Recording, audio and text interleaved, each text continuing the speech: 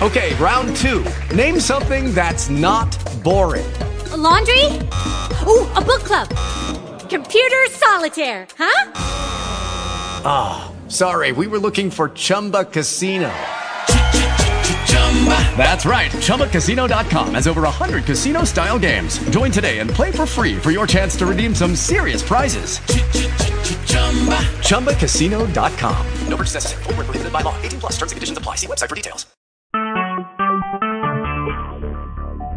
Talk shoes.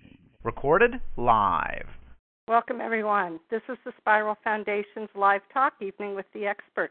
This talk is being recorded and will be available on the TalkShoe website for 1 week. Participants may download this talk for your own use following the presentation. After that time, the talk will be available for sale on the Spiral Foundation website at www.thespiralfoundation.org. Participants may obtain a certificate for AOTA CEUs by following the instructions in your confirmation email and taking a short test on tonight's talk. This talk is the copyrighted property of the Spiral Foundation and may not be copied or distributed without permission. Welcome, everyone. Tonight's topic in our Advances in Autism series is Advances in Understanding and Treating Play from a Sensory Integrative Perspective in Children with Autism Spectrum Disorder. And hello, I'm Dr. Teresa May Benson. I'm the Executive Director of the Spiral Foundation. And joining us tonight is Dr. Heather Miller-Kahanik. And Dr. Kahanik is an Associate Professor of Occupational Therapy at Sacred Heart University. Her professional interests include pediatric occupational therapy with a specialty in autism and sensory integration, and working with families and siblings of children with autism.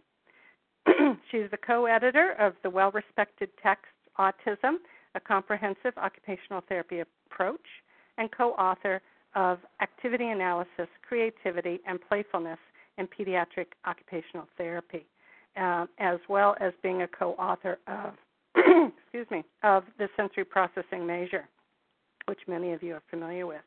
She completed her doctoral work on sensory integration, praxis, and play in children with autism. So we're very delighted to have Dr. Kahanik with us to discuss the use of sensory integration to promote play skills in children with autism. And welcome, Dr. Kahanik. Thank you for being with us today. Well, thank you for having me. I'm excited to be talking about this. Yeah, it's a great topic and one that I think obviously people are very interested in. So to start off this evening, I think, many of our listeners are occupational therapists. And as OTs, we're really taught about the importance of play in children with, in children in general. And OTs using a sensory integration frame of reference typically use play in their treatment. But many of us don't directly treat play.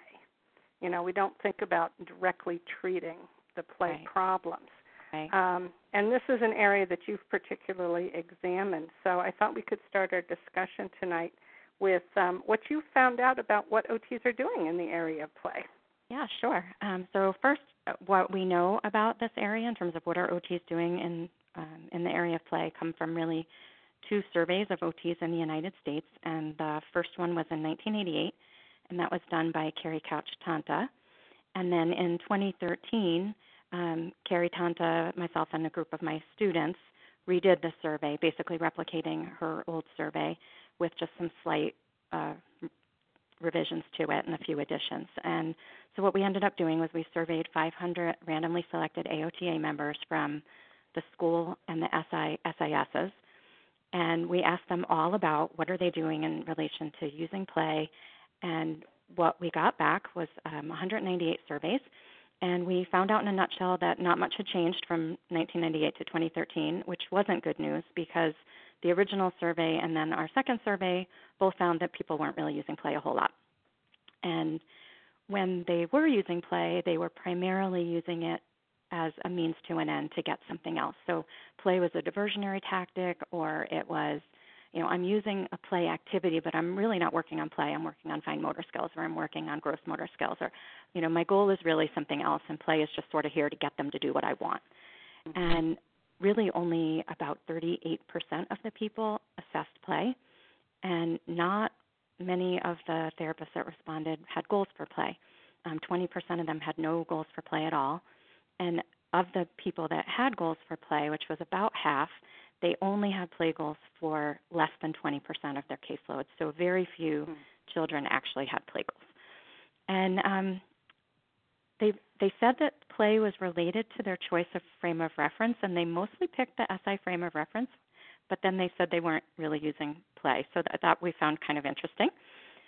But what they were doing in intervention was using play to address other things, and some use play as a reward at the end. The most interesting thing that we found was when we asked people qualitatively about the barriers that they had in terms of using play. They talked about how, and reimbursement, of course, that we know that people feel like, oh, I can't do play because nobody's going to pay for it. But so that wasn't surprising. But the surprising issue was a lot of people made comments about boundary issues with other team members. That, well, I can't work on play because the teacher does that, or I can't work on play because that's what the social worker does. And people felt like this wasn't in our scope of practice, which we found really, really interesting, because it's we say play is the primary occupation of children, and it's in our practice framework, and it's something that we have a lot of articles about and books about, and it's important in so much of our writings, especially in the last 20 years or so, and people didn't feel like this was something they could do. So now, the one thing that I do need to say is that the majority of the people who responded were school-based therapists, so that may have something to do with it. But it just was an interesting commentary about our scope of practice issues in the schools, perhaps, but more generally than that too. And the other thing that I do want to mention in relation to all this wasn't because people didn't have experience and maybe felt like they couldn't advocate for themselves. The majority of our respondents had more than 15 years of experience, so this was an experienced group. But yet they still were feeling like this wasn't something they could do. So that we found really interesting and a little bit troublesome. Yeah, that is. Like I said, we often are not treating play, and it's clear that there's a number of reasons why people don't feel like they can do that. But to feel like it potentially is not in our scope of practice, that's a little scary. Yeah. Well, it means that we those of us that are in education need to do a better job, clearly, of making people feel comfortable with that. Right. And then we all need to do a better job with advocacy, definitely. Right. Well, I've often thought that one of the reasons, we may not be addressing play as effectively as we could is that, typically OTs are not really taught about what play is.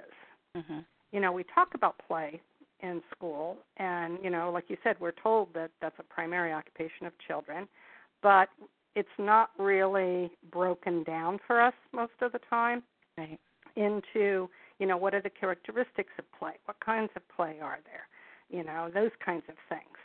And I think that can make people feel like they may, in fact, be using play, but not really realizing it, because they don't really quite know exactly what it is. Right. Right. And what are the purposes of play? When is play really purposeful, which is a whole other issue. Right. So one of my questions for you then is when do therapists know when a child is playing? Yeah. And there's also been, in more recent years, with the work that Anita Bundy has done, looking at the differences between play, being engaged in play, and playfulness. Right. And I sometimes wonder if therapists are not quite sure about some of those pieces. So I was wondering if you could tell us a little bit about that. Yeah. Well, so first, your initial comment about this education piece is definitely there as well. We found that also in the survey, that respondents felt they were not as educated in this area as they would have liked to have been, and not many of them had gone to continuing education on play. So that's definitely an issue. And play is so complicated, and so this question is a really good one, and it's a little hard to answer in terms of actually defining play. Mm-hmm. That's proven to be very difficult, and lots of people have tried, and nobody so far has really come up with a perfect definition, and one that really can fit what humans do throughout all of our different age ranges, and also what animals do, because animals play as well, and there's a huge body of research now on animal play. And, of course, their play is a little different than ours. Mm-hmm. And now there's also getting to be a body of research on robotic play, which is kind of a little strange to me. But robots, that's interesting. I guess robots can be programmed to play, or at least they call it play. I don't know, really a robot. I don't know if the robot thinks it's playing, but anyway, the robots are programmed to play. And so this is kind of it's a difficult thing to define if you're talking about all these different kinds of play. How do you encompass all of that? And then you add on top of that play maybe exists more in a continuum than in this discrete sort of yes, no, this is play, this isn't play. Because if you think about it, you can approach your work in a very playful manner, and have a playful attitude about your work. But you can also take your play really, really seriously with almost a work-like attitude to your play.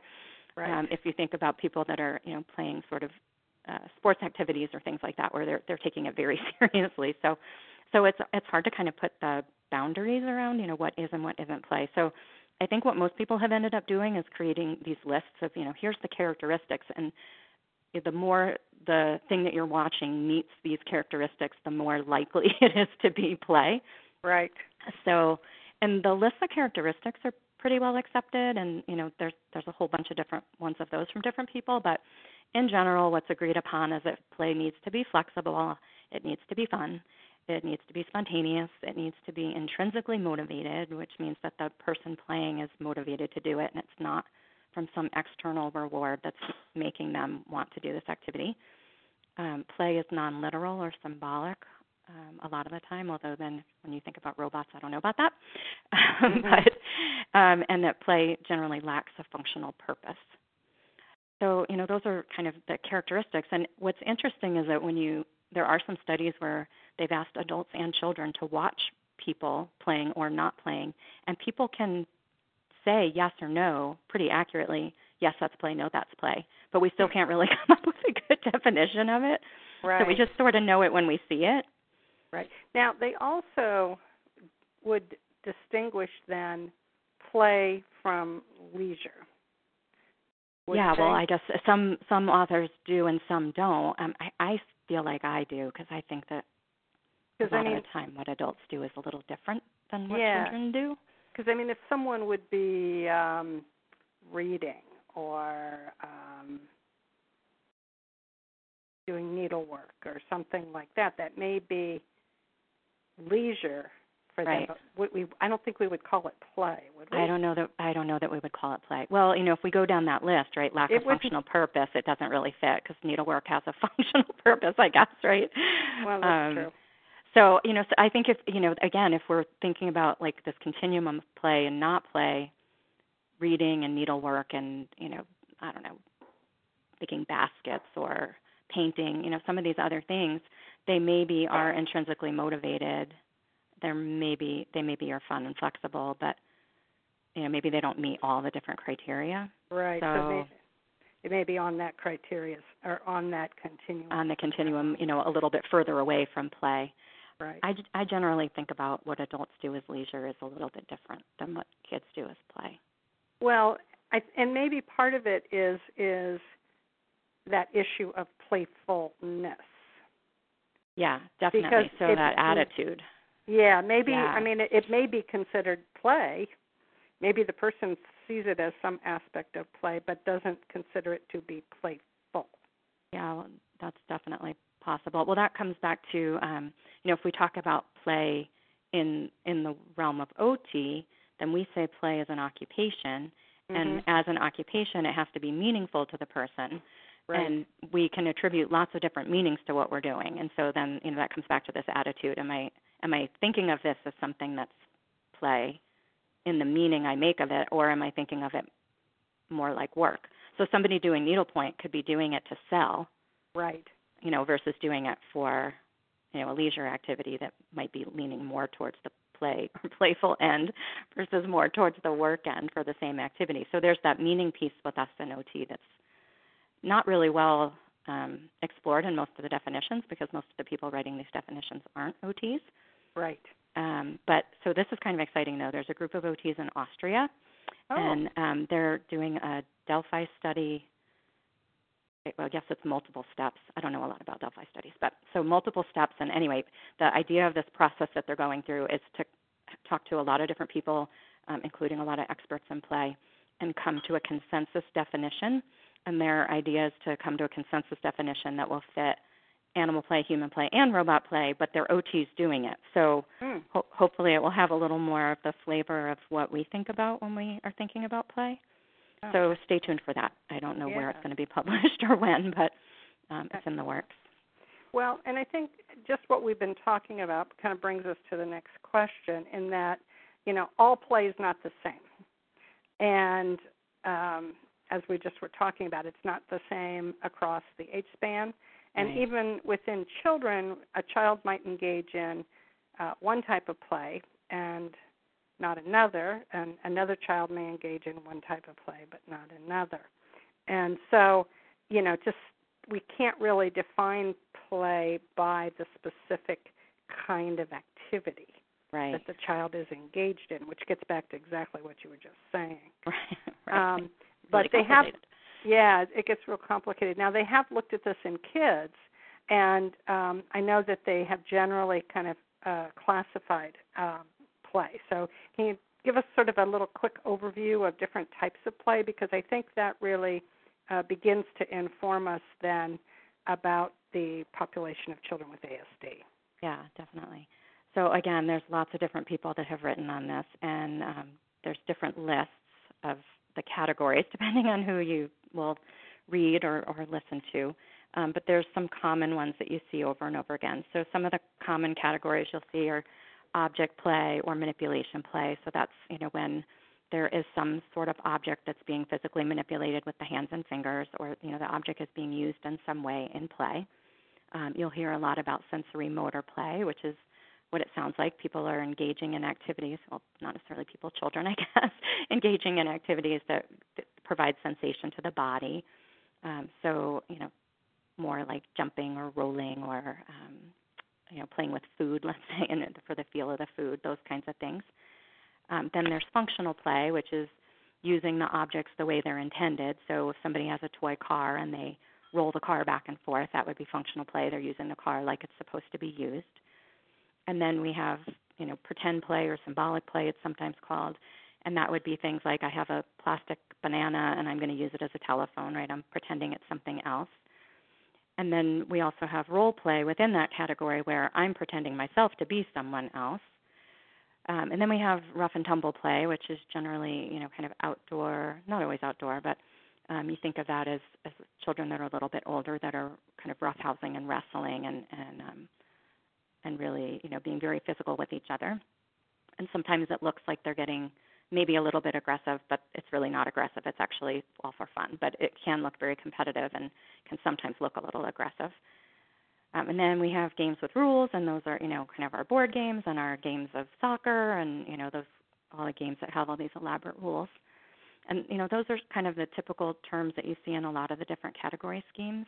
Mm-hmm. But the other thing that I want to just let people know about is there's a National Institute for Play, and they have different categories that are kind of interesting, and so I just want to whip through those really quickly too. So they talk about attunement play, body play, object play, social play, imaginative or pretend play, storytelling, narrative play, and creative play. And so I'll go through each of those, and they overlap a little bit with some of the prior categories that we already talked about, but it's just interesting the way this Institute for Play is lumping things together. So attunement play is that it seems like the way they're defining it, very infant-toddler based, and it's that interaction between the parent and the infant or toddler. So playing things like peekaboo, and it's that we're making connections with each other and kind of taking turns through play. Right. And then body play is kind of what we think of, I think, as sensory motor play and rough and tumble play put together. And then they have the object play, which would be similar to using toys and objects. And then they have social play, which is play with peers. So I think that could be lots of different categories that we already had mentioned, because you can do a lot of those things in a social way. Then imaginative pretend is similar to what we had already mentioned, but they add this storytelling narrative play, which is just about like making up stories, writing stories, acting out stories. So related to the pretend play, but really more about narrative and storytelling. And they carry that one out past childhood because, adults can make up stories and act out stories.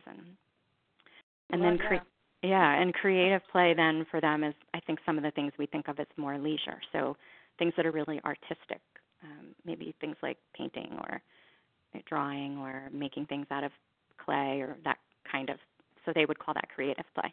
So it's just another different category scheme. That's interesting. I had not heard about that. Yeah, I think they're trying to do, there's not a lot of research behind it. It's just, I think, somebody's ideas. But they're working towards having research behind it. That's part of their mission. So, what's the name of the organization? It's National Institute for Play.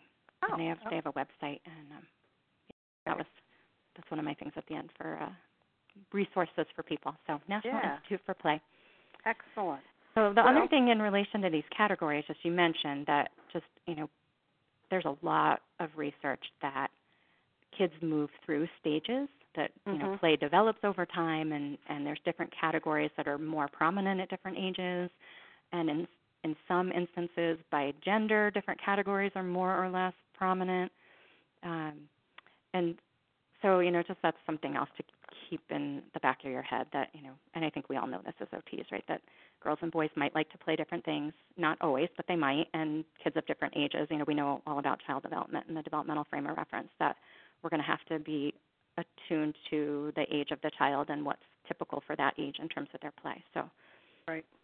Yeah, I talk about play quite a bit in some of my praxis courses. Yeah. And how, especially in those early years, in the first couple of years of life, there's a real correlation between the play that children do and their praxis development. Yeah. So they really match up, which I think we're going to talk a little bit about that relationship here in a few minutes. But and definitely there's that link with cognition as well, right? If everybody thinks back to, their intro to psych and Piaget, right? We have all the links between cognitive development and play, and those are really strong also. So exactly.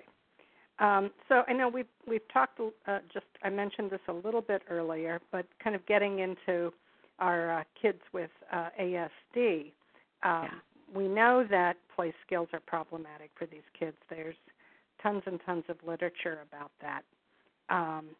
But before we get into that population, one more quick thing I wanted us to talk about is I know you've done some work looking at what typical children want to do, like preferences for typical children.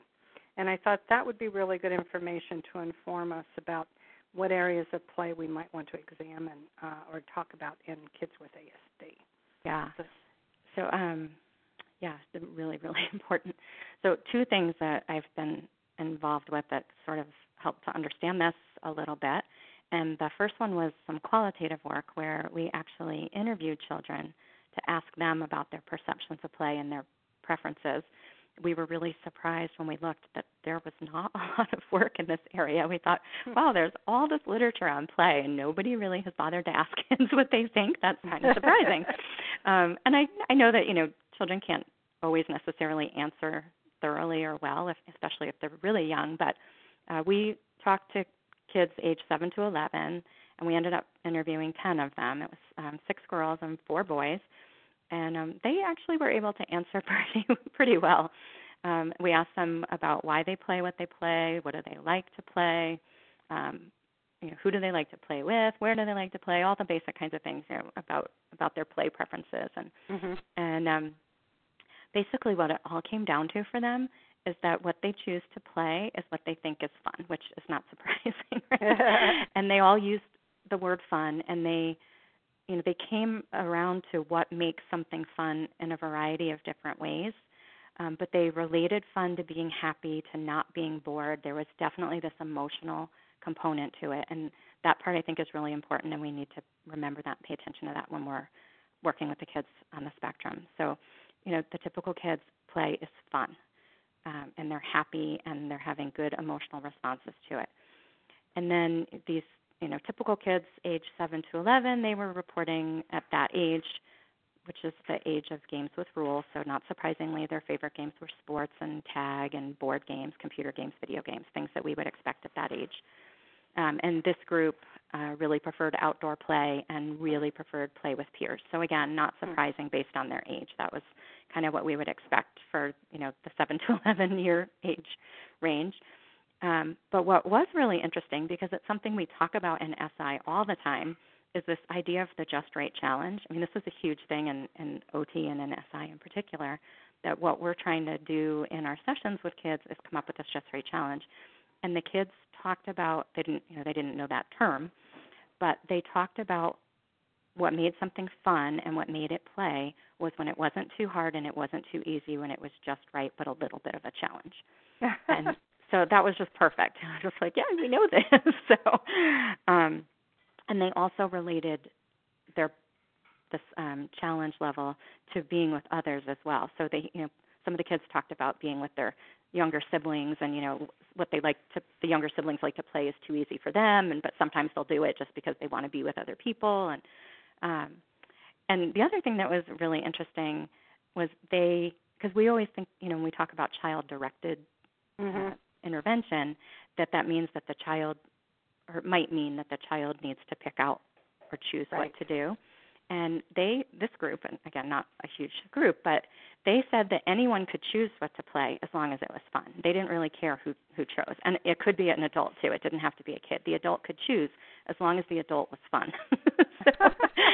So that was awesome. And they had some really interesting things to say about adults playing, and this part varied pretty considerably between the 10 kids, so I think this has to do with the adults they know and whether the adults they know were playful or not. But some of them said that adults could play just as well as kids, and some of them said adults couldn't play at all, that they don't know how.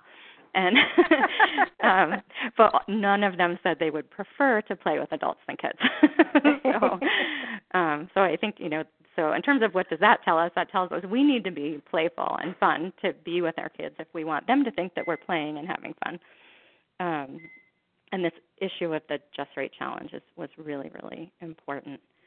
Right. And then the second thing that we did was we had a little study on play preferences, and this was with a parent questionnaire, and we had 166 kids, and some with disabilities and some without. And the play questionnaire was based on Takata's work from years ago. So we had all the different kinds of play from her old play history, and we were just really trying to see, did the kids with and without disabilities prefer different things? Now, granted, this was their parents reporting, not the kids reporting for themselves, but we figured, hopefully parents of younger children know what they're playing, or at least have a pretty good idea of what they're playing. So these were kids 3 to 7 years old, and we found a lot of similarities between the two groups, but what we found that was different, and it wasn't terribly surprising, was that the children that had disabilities, and the disabilities that we were including were not motor disabilities like cerebral palsy. These were kids with developmental delays, ADHD, sensory processing problems, ASD, those kinds of issues where there weren't motor concerns, or not major motor concerns anyway. But these kids had higher preferences reported by their parents for rough and tumble play and object exploration. So object exploration being generally a kind of play that would be for younger children, or more common in younger children, and rough and tumble play being highly sensory motor, so kind of not surprising there. And then they didn't report preferences in the developmental delay group for drawing, coloring, and construction play and doll play. The typically developing kids liked those things better. So, the drawing and coloring, right, that takes more fine motor skill. Construction takes more fine motor skill. And doll plays pretend, so that's higher level. So, it wasn't necessarily surprising that we found these differences, but there hadn't been a lot of research in this population about the differences between kids with and without these disabilities in terms of their play. So that was kind of interesting to find out. And then in terms of pretend play, the one thing that was kind of interesting was that in the younger kids, the typically developing kids preferred pretend play to the developmentally delayed kids, But by 7 years old, the developmentally delayed kids preferred pretend play, and the typical kids were kind of done with it by then. So that was sort of interesting also. And the typical children had a little bit more of a preference reported for playing with friends than the kids with the developmental delays. And, I don't, again, because it was parent reported, is that the kids with developmental issues didn't want to play with friends or just didn't have friends. That's kind of hard to say. So, but in terms of back to the origin of your question, which is what should we be looking for in our population of kids with ASD based on all of this, I think, what we really need to know from them, however we can figure this out, is what do they find fun? And I don't know that that's something that we always ask about. But we need to know, what do they find fun? Who do they have fun with? When do they have fun?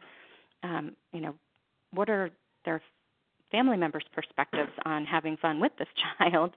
So I just don't know that this is a common part of our assessment process, and I think it's really important. No, I think those are really good questions in terms of thinking about, what is fun for these children? Because often I think it's what other people don't think of as being fun for the age of the child. Yeah, absolutely. They do some unusual things. Let alone it being maybe what's considered not age appropriate, which is kind of funny that somebody's thinking that certain kinds of play may not be age appropriate play. Right. But I like this idea too of when can you have fun? I mean, we kind of as a society have some pretty strict rules about when you're supposed to have fun or not have fun. Right. You don't have fun in school necessarily, or when you're supposed to be learning. Well, not anymore anyway. No, not anymore anyway. I used to have fun in school, but So I wonder if that's a piece of it as well. And then I like this idea too of, who do they have fun with? Yeah. Because often I think that's part of what they're trying to teach these kids is, social skills, because like I said, it's the social worker who does this or whatever. And it's like, well, they're trying to get them to have fun with other people when maybe that's not who they have fun with. Right. So those are all really good questions. I do like, too, as we start talking a little bit more about kids on the spectrum, kind of just even going back to this idea of what is play and some of these characteristics of play in regards to kids on the spectrum. I mean, if play is supposed to be fun, it's supposed to be spontaneous, it's supposed to be intrinsically motivated. And oftentimes play, in quotation marks, is being taught by ABA methods. Right. Which, by definition, that cannot possibly be play then. Right, exactly. Yeah. That kind of teaching is like none of these things.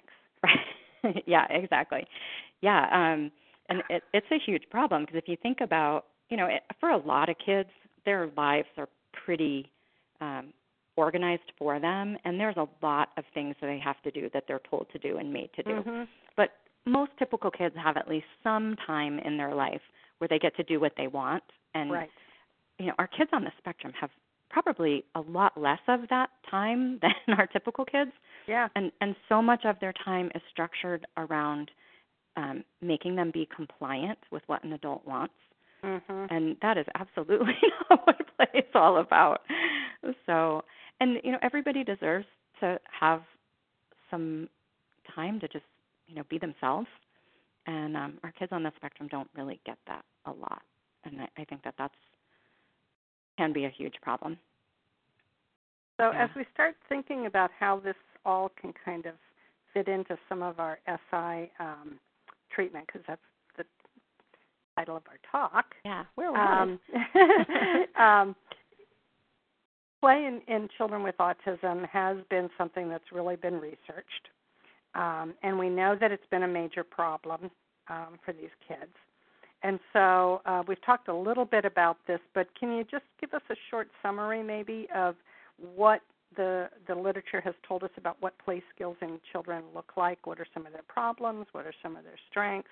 Yeah. So that as therapists think about treating play, in this population, what might be some areas that they should particularly think about looking at? Yeah, definitely. So there's a lot of research in this particular area. And across the board, in every play category I talked about before, there's been some study that has documented that the kids on the spectrum either don't play that way as frequently as typical kids or don't do it as well. So it's not that kids on the spectrum don't play, but they play in kind of a qualitatively different way than the typical kids play in every single category of play. But there's a lot of research that they have problems with object play. They have particular problems with pretend play, and I think we know this as OTs. This is probably where the majority of the research is, that this issue of pretending is really, really hard for them. Kind of related to their language skills, too, because those are both symbolic skills and something that's not well developed for them. They have a strong preference for sensory motor play, but they do it almost, to the exclusion of everything else, way past an age where we would expect our typical kids to be doing it. All kids go through sensory motor play stage, but generally by the time they're into preschool, they're kind of heading out of that into other kinds of play and more pretend play. But our kids on the spectrum may stay really kind of stuck in that sensory motor play phase for years. That's really what is most interesting to them. Right. And then, as part of their diagnostic criteria, they have repetitive behavior. So the thing we see probably most often is that their play is really repetitive, which is not surprising. So whatever it is that they figure out to do, they do it over and over and over again, usually in the exact same way without changing anything at all. And sometimes they're even really resistant to anyone else changing anything. Mm-hmm. And I have a perfect example of this. I just had a little guy in who was 6, and what he was doing was taking these cardboard bricks, and he lined them up in a row, so it looked a little bit like a train. In his mind, it was a train, and he was pushing the whole row of bricks back and forth one direction and then the other. And we were watching him for a reason for a long period of time, and so we let this go for a long period of time. This wasn't a treatment session. It was an observation. So we just watched him. So for 10 minutes straight, he pushed these bricks back and forth the exact same way. And then eventually I wanted to see what would happen. I started to try to jump in, like, all right, well, so this is a train. What if we put a person on the train? And I put a little doll on top of the bricks, and he was having none of that. Doll had to go. And, well, what if we put where the train was, you could push something off the edge. So I put something at the edge of the train, and, well, let's push something off the edge and make it fall down. And no, he wasn't having any of that. And, I tried a whole bunch of different things to try to expand what he was doing, even just a little bit. And it was just not part of what he was playing. He didn't want any part of playing with me either. So the other piece of their play issues is that when they're playing something that they're really enjoying, they could care less sometimes whether anybody's playing with them or not. Right. So they're kind of in their own thing and enjoying it for some reason. And I think what's really interesting about this and really important work, if people haven't read this, it's going back a ways, I want to say like early 2000s, but Susan Spitzer's work with autism, she did some observational work in the home and really spent a lot of time watching the kids on the spectrum play and trying to figure out, as an OT where we're trying to determine what is the meaning of what they're doing, she was really trying to figure out what's the meaning of what they're playing. And so one of the examples she gave in her work, in her papers, there was this one, I think it was a little girl, that was playing Barbie dolls. And so if I say playing Barbie dolls to this group, right, we can all imagine a Barbie doll, and we all know what playing Barbie dolls means. We have sort of a shared understanding of playing Barbie dolls based on our own childhood, and that probably includes, making them walk and making them talk, and maybe we, change their clothes, and maybe they drive in the Barbie car, and maybe they go in the Barbie house, and right, we have all these things we do with Barbies. But what this kid was doing with the Barbies was sitting in the doorway of the kitchen with 2 Barbies, one in each hand, and like kind of playing drumsticks with them on the floor. And so, okay, we would watch that and say, is that even play? What Dr. Spitzer was able to figure out was that for this kid that was play, and what was interesting about what this kid was doing, what was meaningful for this kid was that it made a very specific sound, because this child only did the drumming Barbies in that exact spot while the family was in the kitchen doing, family dinner kinds of things.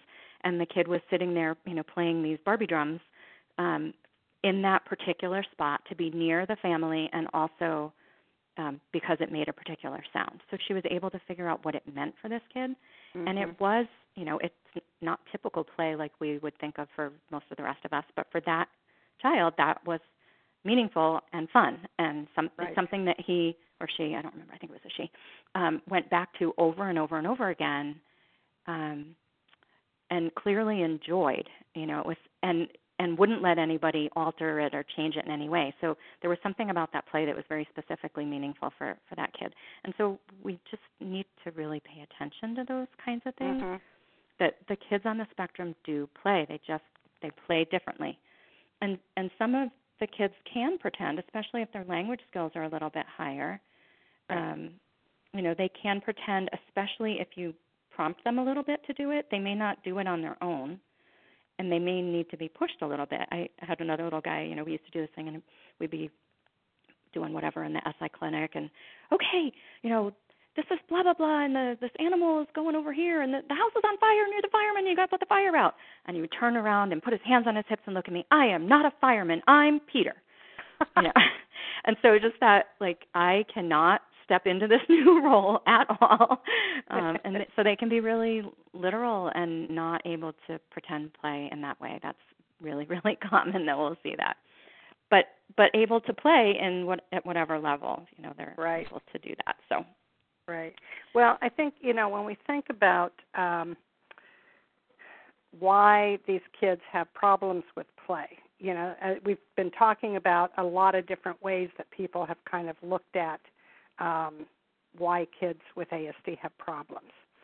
A lot of the approaches look at social aspects, but I think and that's something obviously that we as OTs are interested in, but from an SI perspective, you've done some work on looking at the sensory motor and praxis foundations of play.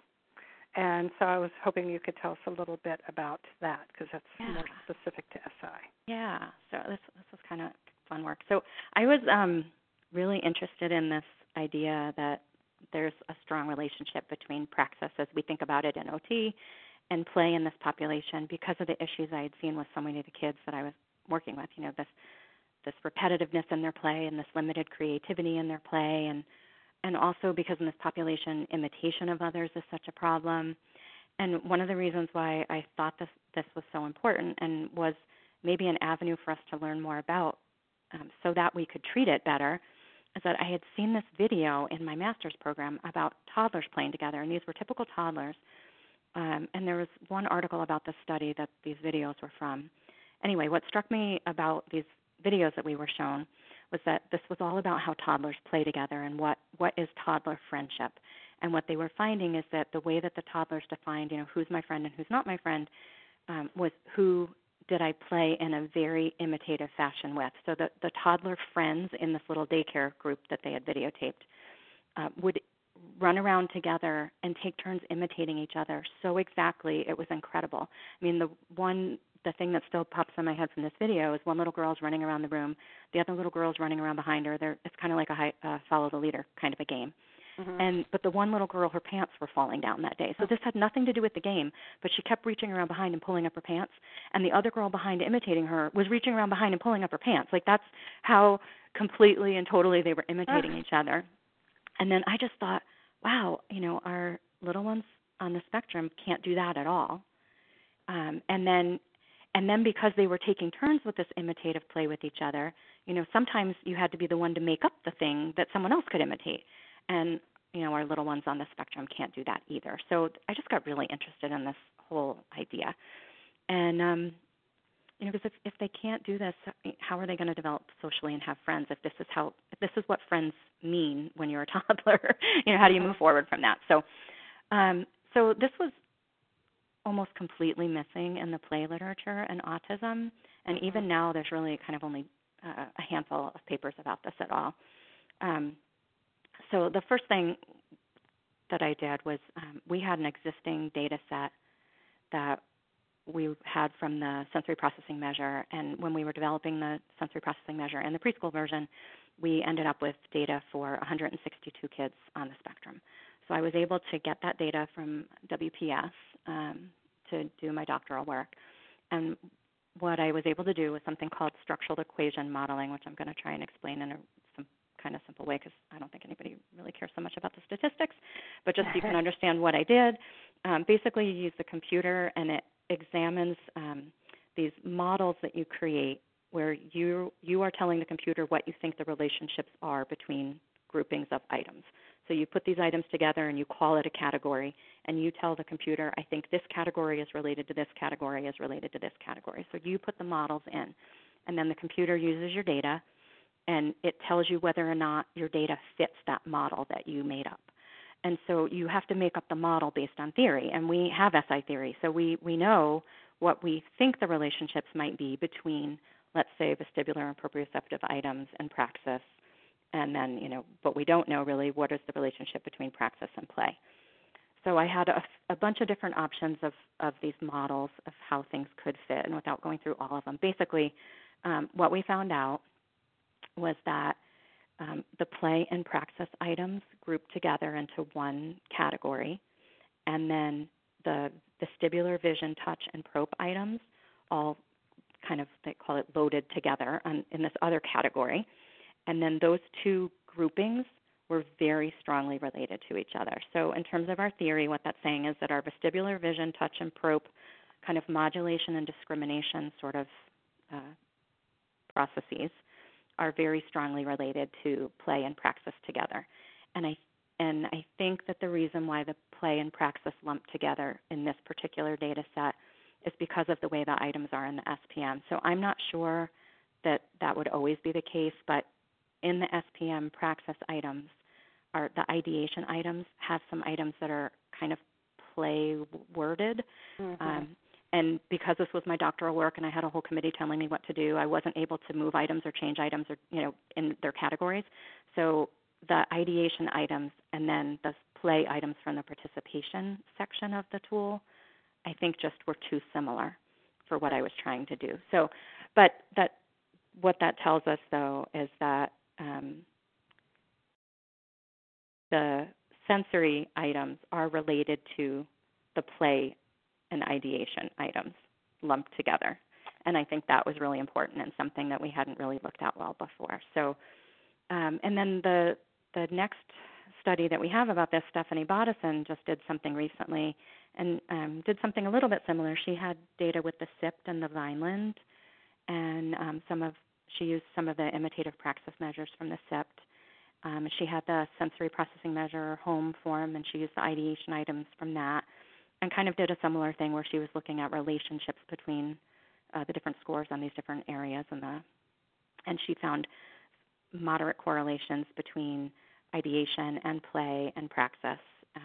And so I think where we're headed with all this is that, not surprisingly, anybody that's really familiar with SI theory and SI treatment, I think that we kind of see that the kids that are dyspraxic don't play well. I don't know that really surprises anybody, but we actually have it now in the literature that there's some relationship between our kids with sensory issues and these poor play skills that we see, and then that hopefully sends us down a different path of treatment than some of the other kinds of treatment for play that are out there. And I think that also, which people are not aware of, is we together are looking at play and praxis and ideation and sensory processing in these preschool children on the spectrum. And one of the preliminary findings that we've found is that we're also looking at at play and playfulness. Yeah. And what was interesting is we've found so far, at least in a very small sample, that there's not really much of a relationship between ideation and playfulness. Right. Which could be very interesting, but there may be with play. We haven't looked at that yet.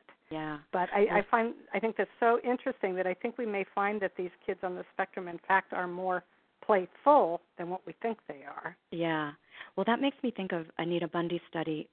Didn't she looked at playfulness and compared kids with and without the SI issues. Yes. And they were pretty similar, right? That yes. they were still playful, so that attitude is there. Right. You but know, they but they just did different activities. They just did different activities. So yeah. that may be the praxis piece. But, exactly. Yeah. Exactly. So it's interesting. So I think that brings us then really to intervention, and we've got about 10 minutes left. Oh, I got to talk fast. Okay. Yes. I'm good at that. That's good. So, this brings us to, what do we do about it? Right. And there's lots of different kinds of interventions for play, from ABA to floor time and SI, and there's a number of different kinds of strategies I think that therapists can use to promote play. So I'm wondering if you can tell us a little bit about some of the approaches that are out there, and then specifically, are there some specific strategies, especially around SI, that therapists could use to help promote some of these different aspects of play in this population? Definitely. So first thing I have to say here is that I'm really biased. So I want to be honest with people right from the get-go. I'm really biased against the ABA type interventions to teach play, and I'll explain why. And Teresa kind of hinted at that earlier already. Yeah. And I'm very much for the more play-based kinds of approaches. So I'll just start with that. So, the issue is the pure ABA, discrete trial kinds of approaches to teaching play basically train a child to engage in a play act by rewarding that behavior over multiple trials. So, but if you think about, what we talked about earlier about what makes something play, then this doesn't really teach the child to play. It teaches them to imitate. So, and that's important. Imitation is nice, but to make that leap then to play, that's not going to do it. So to really get a child to play, you really have to use a play-based approach. And floor time is one way, and there are others. But in the floor time approach, what's great is that it's really parent-friendly, for one thing, and you get the parents involved. And I think that's hugely important because we're not with the kids all the time. Maybe we're with them, I don't know, if we're lucky, an hour, maybe 2 hours a week. I don't know if people are maybe with them more than that, but we're not with them all the time. And getting a parent involved in playing with their child and kind of teaching the parent how to do some of the strategies that we'll talk about in a minute can be really helpful, so that it's happening more often, and we know that they need repetition in order to really kind of take something on and learn it and use it. So that, I think, is really important about floor time. But the other thing that's really important about floor time is it's very respectful. And back to this issue about the kids on the spectrum having their whole lives about adult compliance, and people constantly trying to change them and change how they are and change how they behave and change what they do. I personally, again, I'm biased. I find that very disrespectful to them as human beings. And if we're going to try to respect them as people and take them where they're at, and help them have some enjoyment and fun in their life, then we need to come at them from that place and not, I'm trying to change you. And right. So anyway, so that's my bias. So in the floor time methods, it's really watching what is interesting to the child, following the child's lead, engaging with what they're doing, and there's strategies about really just basically just following the child around and imitating what the child does, no matter how ridiculous you feel doing it. And there's studies that show that an adult imitating the child for a certain period of time can be really, really, really helpful. That's one of the things that is the strongest result across a bunch of studies when they looked at specific strategies of how to get a child on the spectrum to start to play more and interact more with another person, is the adult imitating the child completely. And that means you make no demands on this kid whatsoever. You do exactly what they do. And you may decide, I'm going to do this for 15 minutes. You may decide, I'm going to do it for half an hour. And this isn't exactly floor time, but it fits well with what the floor time people do. And you can teach parents this kind of within the floor time sessions also. Because in floor time, you're playing with the child at their level, and imitating them is one piece of that. You're accepting what they're doing, and I'm going to do what you're doing. So the kids will start to notice that you're imitating them. They may make better eye contact with you, just kind of like, hey, what's this person doing? Why are Right. they imitating me? Especially if what they're doing is unusual, and then, they've never seen you do these unusual things too. It really captures their attention and just creates this interaction between the two, you and the child, or the parent and the child, either way. So that can be really, really helpful. And then another piece of floor time that also can be very helpful, we can use this in SI sessions or even in school-based sessions, is to very playfully block what they're doing, not to the point of causing a tantrum. So this requires a lot of observation and really good intuition, and you kind of have to know the kid pretty well. But, if they're kind of stuck on doing something, you have to do it with a really playful attitude, not a I'm trying to stop you from doing this attitude, but you're really trying to make a game out of it. But you're going to block or tweak or change what they're doing just a little, and maybe only for a second. So like I was talking about with the kid with the blocks on a train, I put a doll on top of his train. He knocked it off. He didn't like it, but I came back with something else in a very playful, silly way. And another example of this, I used to have a little guy that would come into my clinic, and he wouldn't come into the SI room. He would run. It was sort of a square around the office, and he had to run the square, and he had to do it multiple times before he would ever come in the room. And if I stopped him, we would have a tantrum. So after that happened once, I never did it again.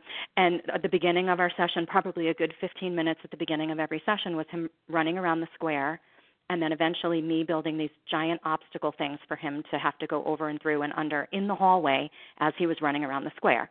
And so, it's that playful blocking. I didn't make it like, no, you can't do this. I didn't make it, I'm going to stop you or change what you're doing, but just a little teeny tweak. And over weeks and weeks and weeks, we went from I put one bolster in the way that he had to step over to now we have this huge mountain of stuff that he's got to climb over to keep doing this, running. And then eventually we didn't need to play this at all, and we went right into the room. So, but it's this idea of like I'm respecting you where you're at. I'm going to make the game something that you can have fun with, but I'm going to push you just a little. Because if they keep doing the same thing over and over again, that's not going to help either.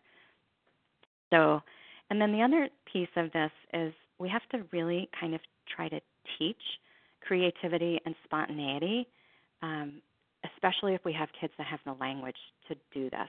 And so, there are things like asking people crazy, silly ideas. Like let's say you have a kid that is really into a particular Disney storyline, or maybe he knows every Disney movie and you know all the Disney movies too. And he's really stuck in like, you have to do this just this way. So then you can start to ask crazy questions like, well, what would happen if Aladdin met Snow White and the Seven Dwarfs? What would that story be? Or, and just make it silly and see, can they come up with anything? Or, if you have a kid that's obsessed with frogs, what would happen if we put this frog in a spaceship and sent him to the moon? Or if you have somebody who can draw basic things, let's try to draw an elephant that looks like a dolphin. What would that look like? Or somebody that you're working on handwriting with, instead of writing real words, write silly words. Like, if you wrote like HPTICUPIL, and then, so it's a bunch of random letters that don't make a word, and it would sound ridiculous if you sound it out. Then you sound it out and sound ridiculous, and with a silly voice, that becomes really funny. And then now you can try to, well, what does that word mean? What does it sound like? Let's make up what that word means. And right. And again, this won't work for all the kids. These are for the kids that are a little bit higher level. But we need to really try to help them be silly, be spontaneous, be creative. That's what play is all about. And they may not get there on their own. And the more silly we can be, I think the more we can help get them there. Yeah, and I think us demonstrating and modeling that playfulness can be a really good thing. Yeah. And not being too serious, so that they can learn how to respond to some of those changes to things that they're doing in a playful way. Yeah, definitely. Yeah, this all has to be really kind of silly, and this is the therapist using their therapeutic use of self too. What's going to get this kid engaged with you? For some kids, it's if you use really silly tone of voice. Mm-hmm. For some kids, it's if you use silly words. And in an SI clinic, you can get away with things that you can't get away with, let's say in the schools. Right. And we need to be open. So this is an example. I've used this other times, so if anybody heard this before, I apologize. But this one little guy just always pops in my head. He was really getting a rise out of the word poop in school and with, all the adults because, you're not supposed to say poop and, he would get these big reactions out of poop. And so he would come into the clinic and start saying stuff about poop and whatever. I pulled the parent and I was like, are you okay with me just using the word poop? Because I'm okay with poop and I just want this to not be a thing. And so we ended up for a couple weeks, we drew poop with brown crayons. We wrote the word poop. We talked about poop. We made up poop obstacle courses where every step you had to say the word poop or you had to say, we had this whole thing with like weird sounds of how do you say it. So hello and poop. And he liked how that sounded, making silly voices. We made up poop songs. And not every parent's going to be okay with that, but you're giving the child permission to be who he is, and that, it's okay, and we can be silly around this. If you think this is funny, I think it's funny too, right? Right. So you have to sometimes step out of the therapist box a little bit too, I think, and be willing to be a little ridiculous. And, not all therapists are able to really let themselves be silly and feel ridiculous either. So that's work for us to learn how to do that and try to do that more, right? Right. Well, and I think as people think about, because our time is just about up here, I think as people think about treating play, I think what we've talked about here is that there are many aspects of the play experience that we can address and be treating play. Mm-hmm. Whereas I think if, people kind of, I think, may get hung up on teaching or treating the play task. Right. When, in fact, you may be working on playfulness. You may be working on the child's ability to imitate, to be able to be flexible, to, be able to self-initiate a play activity.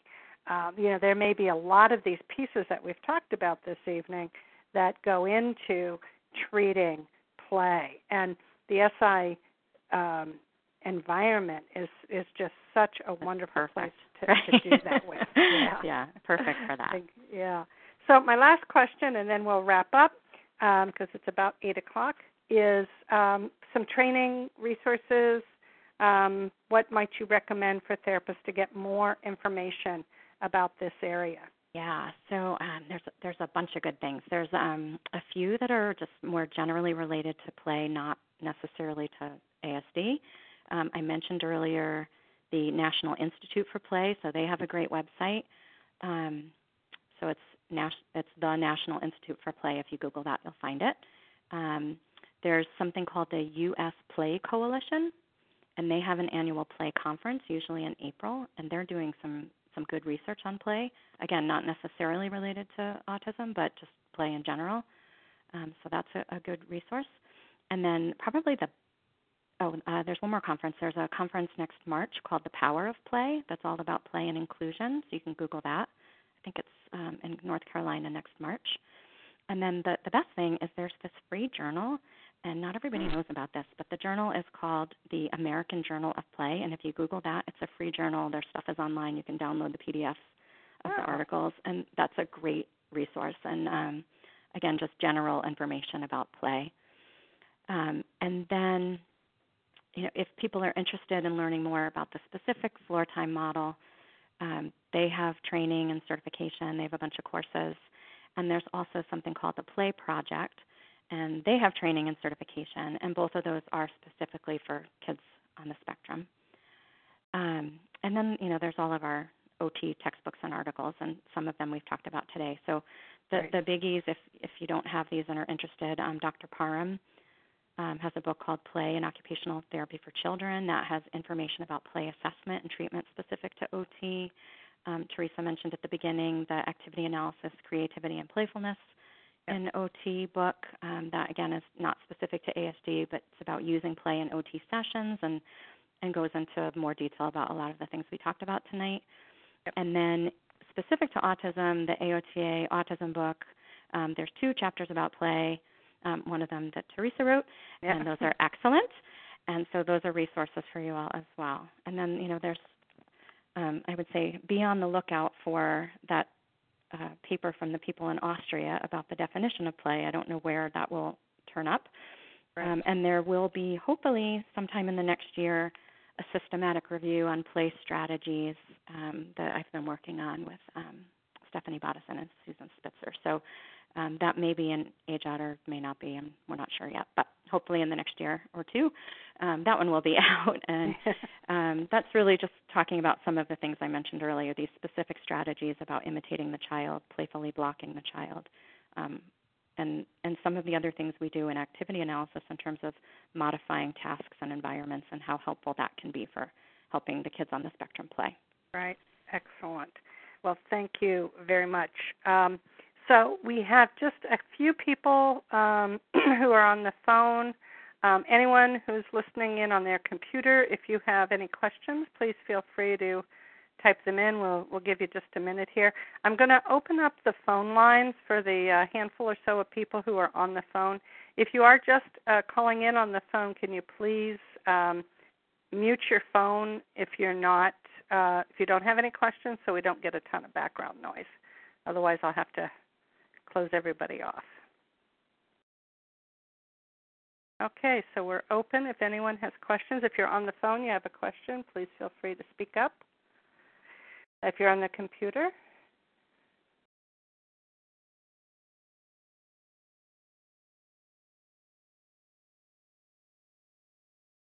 questions? Oh. Yeah? Heather? Yeah. It's Erin. Hi. Hi. My question is, for the floor time, what ages does that work best for? Oh, that's a good question. I don't know what they officially say, but I think myself personally, it's really great for the preschoolers and maybe kind of late toddlers. But definitely preschoolers. That's where I really see that working very well. Yeah, I think it was originally designed for preschoolers, and they've used it kind of through probably, well, I mean, all ages, but I'd say I don't see it being used too much past about 9 or 10 maybe. Yeah. Yeah. So. Yeah, I think by then you kind of feel like, okay, let's try something else. Right. Yeah. We have a question, Heather, wanting to know if your doctoral work is published and where that might be. It is. It was in, let's see what year. I think 2015. I should know this, shouldn't I? Hold on one sec. It was 20, let's see. It wasn't 2015. It was 2013. Oh, my God, time is just flying by. Yeah, it was OTJR 2013, and it's called A Preliminary Investigation of the Relationship Between Sensory Processing and Social Play and Autism Spectrum Disorder. That is a mouthful.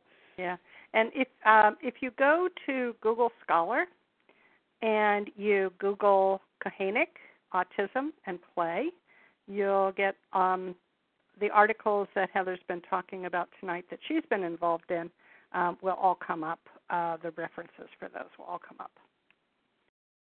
So. All right, are there any other questions for people? Doesn't look like it. All right. Well, our time is now up, and we'd like to thank you all for joining us. Watch our website and mailing list for more details. Thank you very much, Dr. Kohenik. Thank you. And thank you very much to our participants for joining us for our LiveTalk Advances in Autism series. And watch our website, www.thespiralfoundation.org, for our next LiveTalk presentation and to obtain copies of past programs. And everybody have a great evening. Yeah, thanks, everyone. Hello, it is Ryan, and I was on a flight the other day playing one of my favorite social spin slot games on ChumbaCasino.com. I looked over at the person sitting next to me, and you know what they were doing? They were also playing Chumba Casino. Coincidence? I think not. Everybody's loving having fun with it. Chumba Casino is home to hundreds of casino-style games that you can play for free anytime, anywhere, even at 30,000 feet. So sign up now at ChumbaCasino.com to claim your free welcome bonus. That's ChumbaCasino.com and live the Chumba life. No purchase necessary. VGW Group. Void where prohibited by law. See terms and conditions. 18+.